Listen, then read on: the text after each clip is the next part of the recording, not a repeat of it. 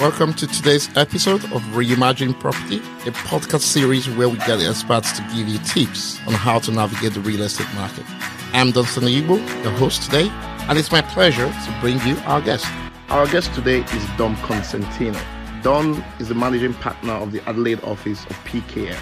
PKF is one of Australia's leading business advisory, accounting, and assurance providers. Dom has particular interest in taxation issues involving the development and leasing of residential and commercial property. This has seen him develop extensive knowledge across GST, capital gains tax, and income tax advice as it applies to property.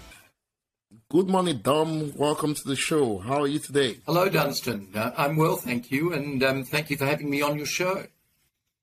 Thank you so much. We're very happy to have you because, our listeners will be very eager to, hear from you regarding your experience in this area. Taxation is very, very important, to government, to the society, and individuals and investors. So this topic is personally, I hold it very dear to my heart. So welcome again. Thank you. A pleasure, Dunstan. All right. I think we'll just start let me ask you first, what role does tax play in making property investment decisions?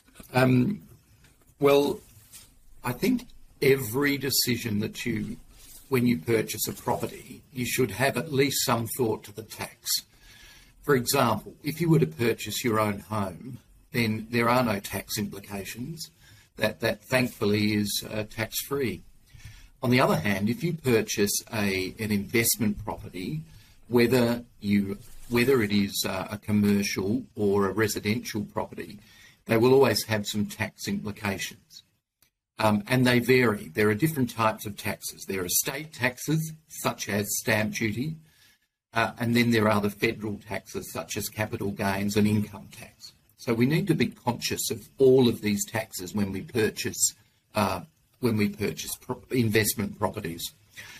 The two main taxes, federal taxes, are the capital gains upon the sale of a property, and also the income tax when you rent a property out. And so we need to juggle all of these when you purchase the property. The state taxes, really the big state tax is stamp duty. That's when you purchase the property. In South Australia, when you purchase a commercial property, it is stamp duty exempt. So that's something that came in the last few years. However, stamp duty on residential properties still exists, and that is the first of the state taxes that you will be charged when you purchase a property. The second of the state taxes is the land tax, and we can talk about this later, but that is once you own an investment property, not your main residence, but an investment property, and the land component is over $450,000, then you'll be subject to land tax, and that's an annual tax, Dunstan. Right. So yes, to answer your question, tax does play an important role, and you've got to be conscious of it when you start investing in property. So that means it's very important sometimes before you start investment to actually speak to an expert to know these implications before getting into it. Yeah, I think that's important on a number of bases. You really do need to speak to an accountant, in my opinion, if you're getting into investment properties, because you want to be able to juggle, if the property is negatively geared, you want to be able to juggle the negative gearing and the relevant taxes, like land tax. If land tax is greater than the negative gearing, then you would position your property to cater for the land tax. If the income tax is greater than the land tax, you would position your property such that it takes advantage of the income taxes. So yes, they are very important to think about at the time of purchase or even prior to purchasing the property. I know you already mentioned some things related to this, but I'd just like to expand a little regarding the different effects on the commercial and residential property investments, the tax effects on residential or commercial property investments. What are those differences? Well, very simply, the difference, there is no difference in the federal taxes. They're it'll be either you will have tax to pay when you sell the property in the form of capital gains, and you'll have tax to pay upon the profits that you make in renting either a residential property or a commercial property. Now, I don't think the taxes are that different at the simplest level. The main difference comes in the state taxes. Here in South Australia, land tax was abolished on, stamp duty was abolished on commercial properties. So when you purchase a commercial property now, there is no stamp duty. Whereas if you purchase a residential property, there will be stamp duty upon the purchase of the property. So I think the big differences in commercial and residential is that here in South Australia, commercial properties are now exempt from stamp duty. All right. That's a good one. So that's a good one to think about, when you want to invest, All right. Talk of capital gains. I know capital gains are very, very important. And I've had, chats with several people, they don't want to pay capital gains tax, but unfortunately, they have to pay, but some are saying, you know what, I just want to hold on to this property for longer so that I don't have to sell it now and pay, but, how long, how beneficial is that really? And how long can one hold, the property, What if something happens to the market in the future, So I just wanted you to, elaborate on this concept. Sure, Dunstan. I think, first of all, we need to talk about capital gains. What is the capital gains? And basically, if you purchase an asset like a property, if you purchase a property, upon the sale of that property, if there is a profit, there will be a capital gain. And the way capital gains works is that it effectively, once you've had the property for over 12 months, there is a 50% discount. So let's say we bought the property for $400,000, and now we're selling it, and the market says that it's worth $600,000. So we've made effectively, and we've had the property for 4 years, so we've effectively made a $200,000 profit over the 4 years. Well, the tax office says, one, if you've had it for longer than 4 years, you won't pay tax on the $200,000. However, we will give you a 50% discount. So you will pay tax on $100,000. And then that $100,000 is added to your income, and the tax is calculated accordingly.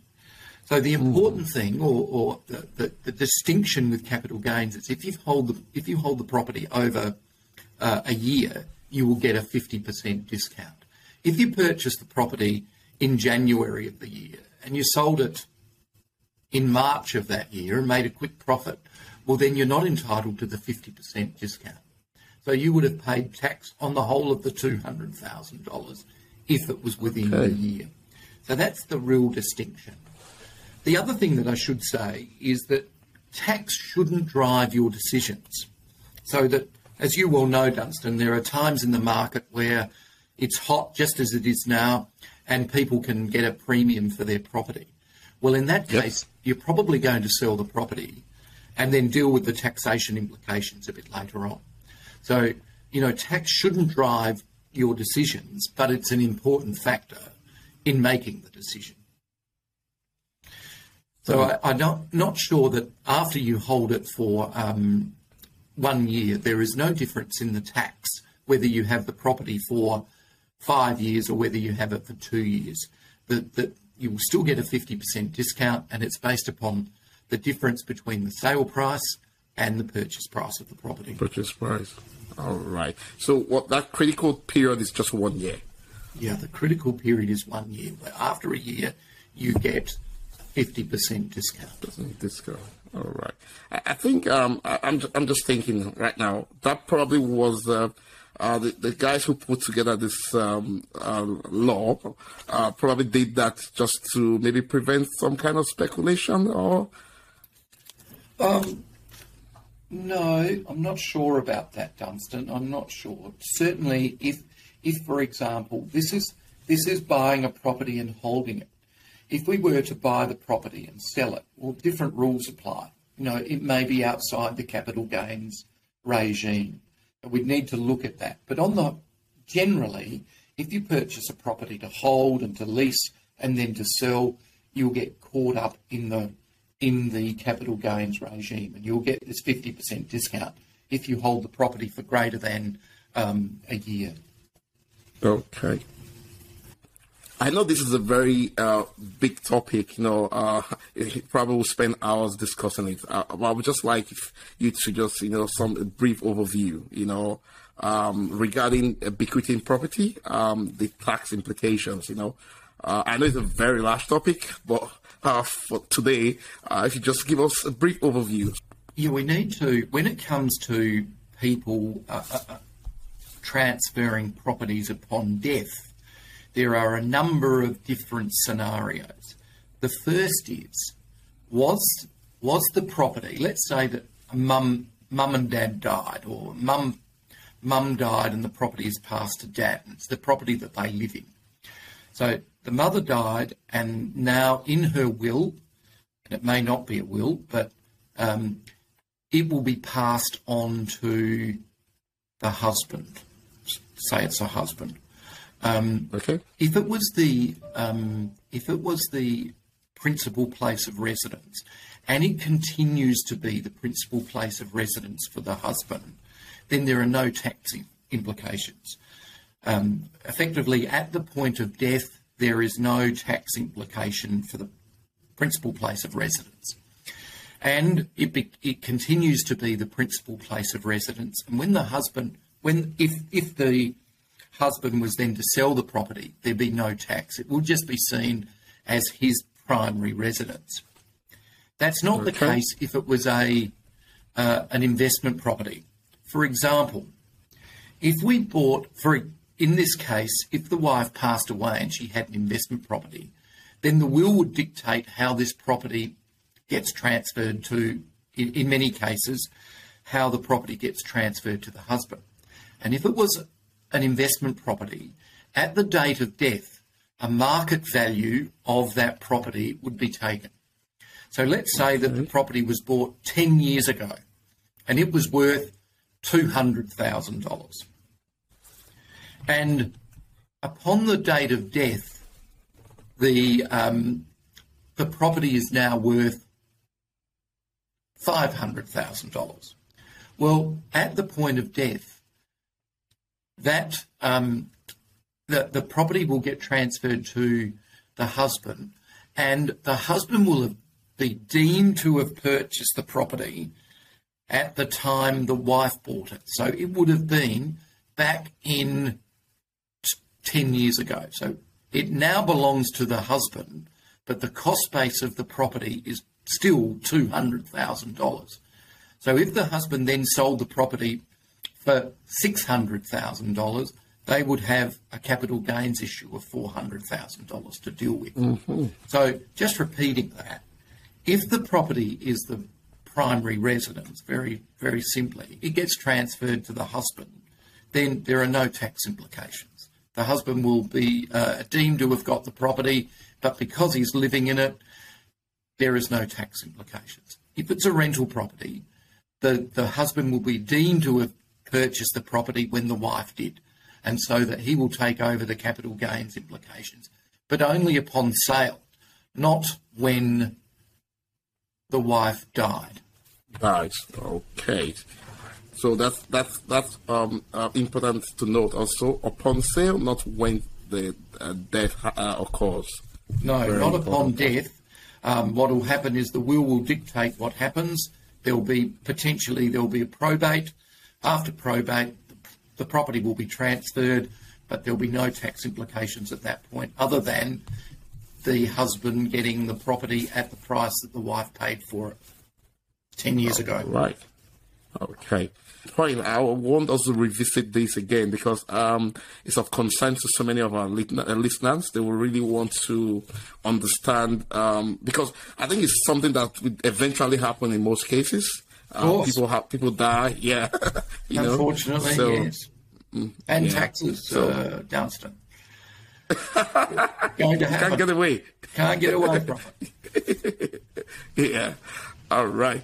Dom, I know this next question I'm going to ask you is also very, very large, but I would just like you to just touch on it. And maybe at some point in the future, we can find time to, elaborate on that. In regards to land tax, I think it's a bit complicated. I've had clients who are not really, they're just telling me they don't really understand what's going on there. If you just can give us some overview. Yeah, sure, Dunstan. Well, there's been a big overhaul of land tax in the last couple of years. It used to be, for example, currently, if you have property over the value where the land is over $450,000 or $420,000, then you have a land tax bill. That is the case. It used to be that, for example, if a husband had a property, a wife had a property, then and they had a property together, those properties would have been dealt with separately. So they were seen as separate entities. Now, if the husband has a property and the wife has a property, and the husband have a wife and the partners have a property together, that property that's held together will be split between the two partners.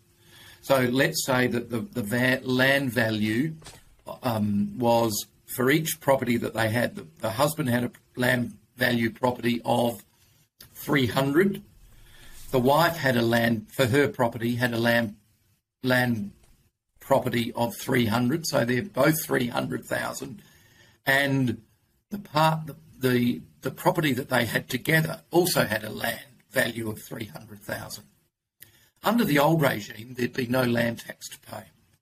Now what they're saying is that in this, briefly or very, very simply, in this new regime, we take the land value that they have together and add that to the other properties.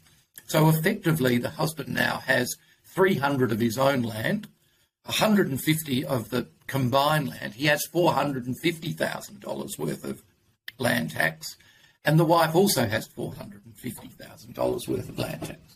And so now they have a land tax bill. So the difference these days is that they accumulate all of the properties that you have and add them together. So I think that's the big shift in the property. The first one is that if it's over a certain value, 450, then you're going to get land tax. The second thing is that if you have various properties, they will accumulate them together and give you the land tax bill together. That's very simple. It's a little more complicated than that, but that's effectively the case. But I think, Dunstan, it might pay one day when you've got time that we look at land tax in a bit more detail. Yeah, thank you very much. I would really love us to look at that because it's very detailed and it's very, very important. It is. I know so many of our listeners will be very keen to, come on that show again and listen to what we have discussed on that day. All right. Before I let you go, Dom, what do you advise? I know this is not whatever advice we're giving here is general. To our listeners, if you want professional advice, you need to seek professional advice from a service, from whoever you trust can give you that advice. But our discussions here are general. So I have a couple of, young people who want to get into buy investment property and all that. And I know at the beginning of the show, you were saying something about tax shouldn't be a major consideration when you want to buy an investment property. But I see most of them really, really, talking about tax even before deciding on the property to buy. I don't know what's driving that, but do you have tips that you just, you've been in this game for a very long time? Well, my tip is that there are taxes that apply to the purchase of properties, and I think there are things like depreciation that also that would apply to the purchase of properties. What I think that needs to happen is that you really do need your professional that you use, the accountant that you use. You need a relationship with them, and you need to be able to say, I'll come and speak to you. I'm purchasing a property. Can I come and speak to you? Can we go through the taxes, and can we work out the best entity to purchase this property in? So I think there's a conversation to be had. I think what happens too often is that people see the accounting fees a bit expensive, so they don't do it, but they're happy to pay hundreds and hundreds of thousands of dollars for the property, and then find at a later date that they should have perhaps structured it a little bit differently. So my advice to any new person is that, sure, go ahead and purchase a property. I think it's a good thing to do. But you should be aware of the implications of tax upon that property and how that affects the structures of that property. All right. All right. Thank you so much, Dom, for coming on the show. I know our listeners have really, really benefited from what you had to share with them today. And we'll be very, very happy to welcome you another day. Love to speak to you again, Dunstan. We should make it a regular thing. All right. Thank you so much, Dom. Thank you. And to you, Dunstan, and thank you very much. And thank you to your listeners. Bye now. All right. Bye. Thank you for listening today. We look forward to you joining us on our next episode. Let's continue to reimagine property.